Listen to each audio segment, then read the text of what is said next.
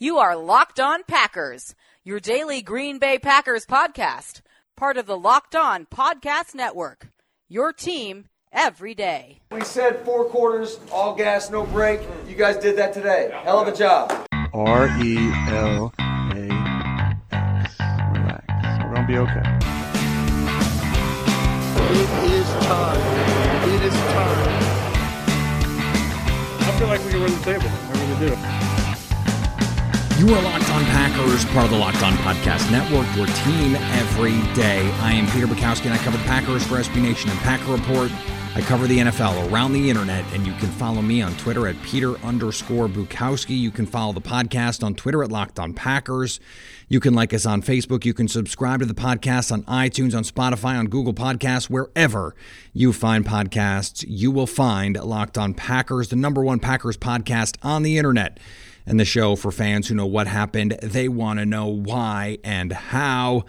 And today on the show, I want to put together a roadmap for the Packers offseason because there's a lot going on right now, a lot being discussed, and I want to put a finer point on it. I want us to have a clear understanding of where the team is at the moment, where they are likely to go, and where they're capable of going. I think that part is essential as we discuss what Green Bay is and isn't able to do as they look toward the offseason. So one of the things we've discussed on the show already is where the Packers stood after the season, what they were good at and what they weren't good at, right? We talked about linebacker, we talked about receiver, we talked about the questions around Brian Bulaga. And so that leads to an obvious question. What are they going to do? What are their options? And you're only as good as your options. This is something Brian Gutekunst discussed specifically in his end-of-year press conference. He mentioned the desire to get better at the skill positions, but that the cost was prohibitive relative to the return. So when we look at this team, and the few holes are obvious, they are probably going to add at receiver. That seems like the most intuitive place, and I don't think it takes any sort of soothsayer, any sort of special powers of clairvoyance to see the future on this. They wanted to make a move at the deadline. They wanted to add explosiveness, and this is a chance for the Packers offense to take that proverbial next step with its personnel. They took the next step with its coach. And Matt LaFleur created a new kind of system. And I know I've heard from a lot of fans that have said, oh, it looks like the McCarthy offense, and it's just not. There are some overlaps, there are some similarities, and there are some inconsistencies, much as there were at the end of the Mike McCarthy era. That does not make it the Mike McCarthy offense. It is, importantly, not the Mike McCarthy offense. When it comes to receiver, there are free agent options. There are players that Green Bay could go out and sign at a reasonable price. There are players they could go out and sign at an unreasonable price. But they have options. That part is important. As you set up your off-season plans, it can't just be these are the players the team likes, and then these are the players in the draft the team likes. No, everything fits together. Where are the positions they can bolster in free agency versus the draft? We know the draft is strong at receiver. It's also strong at offensive tackle. It is deep at quarterback. There are a number of players who I think there could be 6, 8, even 10 quarterbacks who go in the top 100.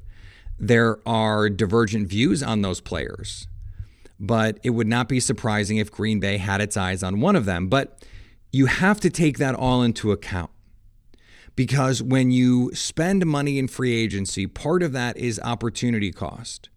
Because it's not just the true cost of that contract. It is saying, okay, if the team is going to spend money, they are paying for certainty. When they spent money on Zadarius Smith, more than most teams thought was prudent, Green Bay was paying for certainty. They felt it was more prudent, I'll use that word again, certainly financially prudent, And they felt like they had inside information with Milt Hendrickson in the building from his time in Baltimore to say Za'Darius Smith could be a special player. Green Bay had some inside info on Preston Smith from Kirk Olivadote, the linebackers coach, and so they were paying for that certainty. You're paying for a veteran player, someone who you know on the field has a certain set of skills. A rookie is essentially a blank slate. Even when we know what they are in college, when they get to the pros, all bets are off. And you're drafting based on certainty. If you are certain, the more certain you are a player is going to be good, the higher you are going to rank them and the more likely you are to draft them. But so if you can't, for example, get a quality player at linebacker, then you have to turn to the draft. So where are you going to allocate your resources? This is an important question for the Packers because the receiver position in free agency and the draft is strong. So what is the dollar figure at which someone like Robbie Anderson, for example, a player who makes a lot of sense from a fit standpoint, who could provide that deep speed, who is an improved route runner, who has become a more complete player in the last season or two? What is his value compared to Laviska Shenault in the first round, Jalen Reagor, or let's say T. Higgins, or you go further down the draft and there are other players? Does KJ Hamler fall? Are there players in the third, in the fourth round who feel like are their potential impact players, sleeper picks? Tyler Johnson, future James Jones. Tyler Johnson from Minnesota is a James Jones clone. I'm telling you, just wait. But if you can make that splash signing and make it for value, if Emmanuel Sanders is going to cost $8 or $9 million, in a receiver in his 30s, number one, that doesn't sound like something a Packers front office would do because they just don't value older players that way. But more than that, couldn't you get comparable value by paying a rookie the minimum, the rookie wage scale, whatever it is? I guess it's not the minimum per se, but you're paying rookie pricing. So even and especially if it's not a first round pick, if you think you can get a second round pick, someone in there really dazzles you, then maybe in your first round pick, you're able to go a different direction. The prudent play to me for Green Bay would be to say, sign a receiver or trade for one. I am still a huge proponent of the Robert Woods trade. The Rams need to get off money. Robert Woods knows Matt LaFleur, knows the offense, and would immediately provide reliability. He can make plays down the field. He can make plays. You want to go bubble screen? Okay, he can make a play. You want to go deep? Okay, he can make a play. You want to go intermediate? You trust him to get the ball and hang on, and you trust him to be in the right place at the right time. I think he is generally a very underrated player and could be the kind of guy that could come in right away to Green Bay's offense and be a productive number two guy. You draft someone in the middle rounds, now it's suddenly not a priority. This is what changes. This is what changes when you do not have to go in and say, this receiver is going to fundamentally change the offense. Then suddenly you can be a little bit more judicious. You don't need to go into the first round saying, this is a need. This is a player who, if they come in and we draft them, is someone who's going to have to play, and they are going to be an impactful player in this system because they have to be. That's important. The opportunity is important. So if you are signing a receiver, and we're going to assume Brian Bulaga is signed because I think more and more it's looking likely that that's the direction that they're going to take, then that leaves linebacker. It leaves a long-term solution at offensive tackle, defensive line, and quarterback. These are not positions that necessarily have a ton of opportunities in free agency. Linebacker, I'm not paying almost any free agent linebacker unless it's Bobby Wagner, Luke Kuechly, who retired, or that might be the list, Levante David. You have to be a superstar off-ball linebacker to warrant free agent money. And Joe Schobert, I'm sorry, is just not that guy. If you're a Wisconsin fan, that's great. He is not that guy. And none of the players at the other positions really do it for me, frankly, but I can't imagine they're going to do it for Green Bay at the price that they're going to command. So linebacker in free agency, probably not going to happen. Do you spend money at offensive tackle in free agency? I don't know why you would. You can get a long-term solution for cheaper in the draft. That seems like the prudent play. You're not going to pay for a running back. I know there's been a lot of conversations about Aaron Jones and Jamal Williams. That's something that we're going to talk about this week on the show. You're not going to go that route in free agency in all likelihood. And at defensive line, Green Bay seems to like where they are.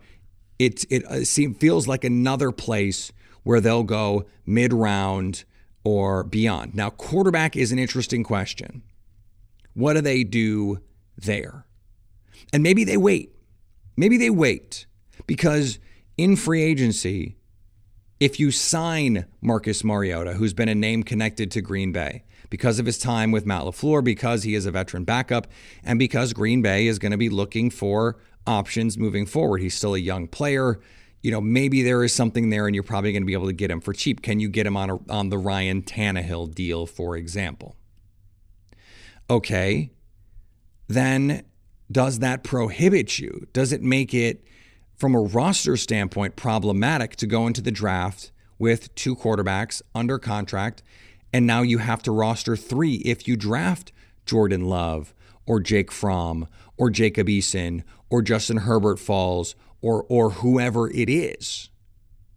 That complicates things for you. It seems more likely if Green Bay does like these quarterbacks that they would wait until after the draft, see if they get one, and then figure out the situation at quarterback. And that is something that the Chiefs did with Matt Moore. The Eagles did it with Josh McCown. And Green Bay is certainly more than capable of doing it with whatever veteran quarterback is out there and still needs a contract after the draft. There are going to be players like that, and then Green Bay can make a decision. Are they comfortable? Let's say Jordan Love is there at 30. And maybe all of this is just posturing. Maybe that's it. Maybe they're going into this saying there are a lot of quarterbacks in this draft. We don't really like any of them. But the more that we pretend that we do, the more we can drive the price up for those players around the first round. This was a theory of mine last year around the Drew Lock stuff. Now, I think the Drew Lock stuff turned out to be real. I think they really did like Drew Lock.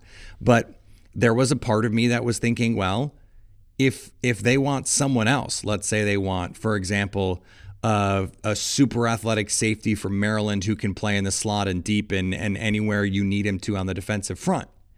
Maybe they like that guy and they'd rather someone else not take him.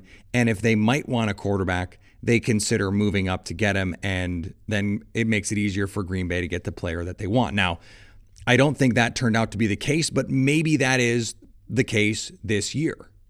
It could be. It could be, and it's something to consider. But now we've narrowed down these position groups. Because if you take a quarterback, because if you sign a receiver and you re-sign Brian Bulaga, now really the only position where you don't have a long-term starter is at linebacker and offensive tackle. And if that's how you're looking at this first round, the second round, the top 70 or so picks, this is a draft loaded with guys at those positions. And then you can pick up that defensive lineman in the third round or that developmental QB. And then you can add, the one you missed in the fourth, you can add that guy. Whatever you didn't get in the third, add that guy in the fourth. And then after that, it's lottery tickets because that's how this works. But this is an offseason where Green Bay can really laser focus in on where their needs are. Try and meet them as best they can in free agency. And because they can't do everything in free agency, especially this year, limited salary cap constraints plus the player pool available, they have a draft that fits the needs that they have and they can go in saying these are the players they love, and if they can't get them, maybe they can convince someone else to come up and get a quarterback that they like or something like that, move down ad picks, and still ultimately have the opportunity to draft a player they really, really like. One thing I want to do before we get too much further is to caution everyone as we move forward here, because there's a lot that's going to happen in the next few weeks, and there's going to be new big boards out, and the Senior Bowl is going to have players moving around, and there's a lot of information that's going to be out there. And you're going to think, oh, well, someone had a great Senior Bowl, and so that means XYZ for them. Be distrustful, okay, of any analysis that suggests a couple practices in Alabama importantly impacts the quality of a prospect. Now, there are exceptions. There are certainly players who you say, okay, what could they do and what couldn't they do? And they come to the Senior Bowl and they show a more diverse route tree or something like that. And all of a sudden, their stock is on the rise, so to speak. Well, they were a player in college, and they either showed those traits or they didn't. Now, sometimes they're not asked to do certain things. Just because a player doesn't do certain things doesn't mean they can't. And that is an important distinction as we talk about NFL draft prospects. And that is important in this offseason process. So it's not like, okay, the Senior Bowl means nothing. The Senior Bowl does mean something, especially for smaller school products, to get the opportunity to play against big-time major conference players. That's the thing where it is most useful. And it's also helpful for players who were secondary options on their own teams and not quite given the opportunities to shine the way that maybe they should have. Terry McLaurin is a great example of that. Now, McLaurin, the tape matched up with what he showed at the Senior Bowl. He was incredibly fluid and polished as a route runner and productive, 1,000 yards his last year at Ohio State. It's not like that guy couldn't play. No, that's crazy. So the Senior Bowl is a measuring stick. And we had Eric Edholm on to talk about it, and he is as knowledgeable as anyone about this stuff. And so I thought he provided some good insight. That being said, it is just another piece of information as we go through the offseason process. Now, all that being said, one of the positions where Green Bay is going to be interested in adding players, and in particular adding speed, and that's the thing, speed at linebacker. There are players in this draft who can do that. And unfortunately for the Packers, it seems like the initial consensus was too low on some of them. Players like Kenneth Murray seem to be creeping up draft boards. And maybe the NFL was always in on those guys more than they were originally, and we just didn't know it. And it was just the media that had this wrong. Kenneth Murray is an impressive player from Oklahoma. He would immediately be a tremendous player for the Packers and the best, most athletic linebacker anyway that they've had in some time. Could you find, and this goes to the point about free agency, could you find a veteran to play that nickel safety linebacker hybrid role next to them? Could Eric Berry be a potential fit there? It would be nice to have a veteran player playing next to your rookie linebacker, especially at a position that requires so much reading, probably calling the signals. That's a lot of responsibility for a first-year player. But if you have someone like that on the board at 30, it is a consideration to be sure. And Patrick Queen is another player who I think teams are diving into. I think it's someone that the media is diving into. He's an underclassman, and this is the thing that can happen with underclassmen. I know that I push back at times about this idea of stock rising and falling, especially off of, a couple practices in Alabama. But some of these players, Patrick Queen, for example, was not in Mobile, but he declares, and you go back and you watch and you go, wow, this guy has some serious juice. But it's not just him. You look, Malik Harrison from Ohio State. He was at the Senior Bowl, could be the kind of player that interests Green Bay. There are linebackers in this draft who could come in and play the role that Green Bay wants them to. We talked about one of them yesterday, Akeem Davis-Gaither from App State. There are players that Green Bay can draft. There aren't free agent options. So they have to look at the draft. That ramps up the intensity with which Green Bay is going to scout these guys and the intensity with which they're going to consider drafting them. Remember, best player available is the player who impacts the team the most on his rookie contract and theoretically beyond. So position matters, opportunity matters, talent matters. They're all important pieces. So there are all these options at linebacker. Offensive tackle provides the same sort of smorgasbord. There are a bunch of different players who could be there at 30. You look, there are a bunch of different guys who could be there in the 60s when the Packers pick, in the 90s and beyond. It is a draft with a number of athletic offensive tackles. If they want a long-term solution to Brian Bulaga, this draft has them. And if you re-sign Bulaga, free agency, you don't need to worry about it because you've handled it with Bulaga. So this is why it's so important to marry the process of your free agent acquisition and extension. Brian Gutekunst said that he's got a lot of Ted Thompson in him. He wants to keep all his guys. Okay, they're not going to keep all their guys, and they're going to have some money to play with. So where do you spend it? It matters not only where there are players to spend it on in free agency, but where is the draft rich in talent? And receiver is one of those spots. So maybe you say, if the draft is deep at receiver, maybe you say, sign one and then you can wait.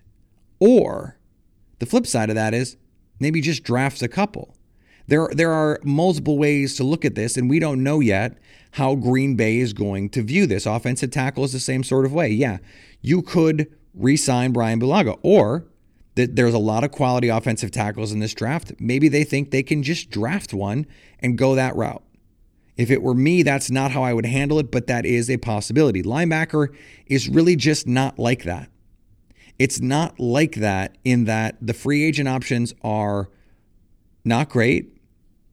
And I would say the linebacker options in the draft are somewhat limited, but there are talented players in the top 100 who could come in and be legitimate impact starters for the Packers. And that is why, as we sit here today, if I had to project the Packers' first pick, and I'm not even sure it's going to happen in the first round, because I think someone could see one of these quarterbacks falling and Green Bay could pick up some picks to move into the second round and grab someone. I think that first selection, whether it's in the first round or the second round, is going to be a linebacker. All right, a lot more to get to this week as we look toward the offseason, trying to get a preview in here and figuring out what the situation is with the roster currently and where they're looking to go. This is not about necessarily getting it right, but trying to figure out a frame of mind. And I think it also sets the table for evaluating the offseason. These are the flaws. These were the opportunities that they had to correct those flaws, to fill the holes on the roster in free agency and the draft. Did they effectively use the tools at their disposal to counterbalance those flaws? We'll see. That's what makes the offseason fun. This is another exciting offseason. I've only had exciting offseasons since I've been here. The Packers add a defensive coordinator. They make some free agency moves. They make a GM move. And then, the next year, a new head coach and some free agency madness. And now they are much more narrowed in their focus, able to look at this offseason and say, these are the specific 2-3 ways that they can get better to become a championship team. So how did they approach it? It's fascinating. Brian Gutekunst, Russ Ball, Matt LaFleur, they have their work cut out for them as they set out on this 2020 offseason, but not in the way that they did last year, where they needed to just add talent. It was just a talent acquisition game. Now, this is harder. I mean, just objectively, it's harder because you can't just throw darts.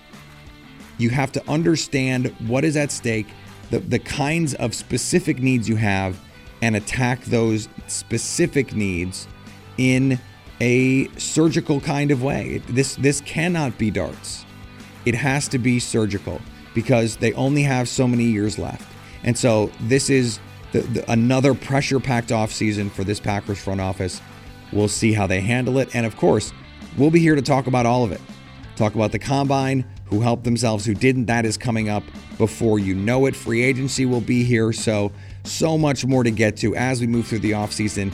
Keep it with us. Subscribe to the podcast, iTunes, Spotify, Google Podcasts, wherever you find podcasts. You will find Locked On Packers. Follow me on Twitter. Follow the podcast on Twitter at Locked On Packers. You can follow me at Peter_Bukowski. And anytime you want to hit us up with the Locked On Packers fan hotline, you can do that, 920-341-3775, to stay Locked On Packers.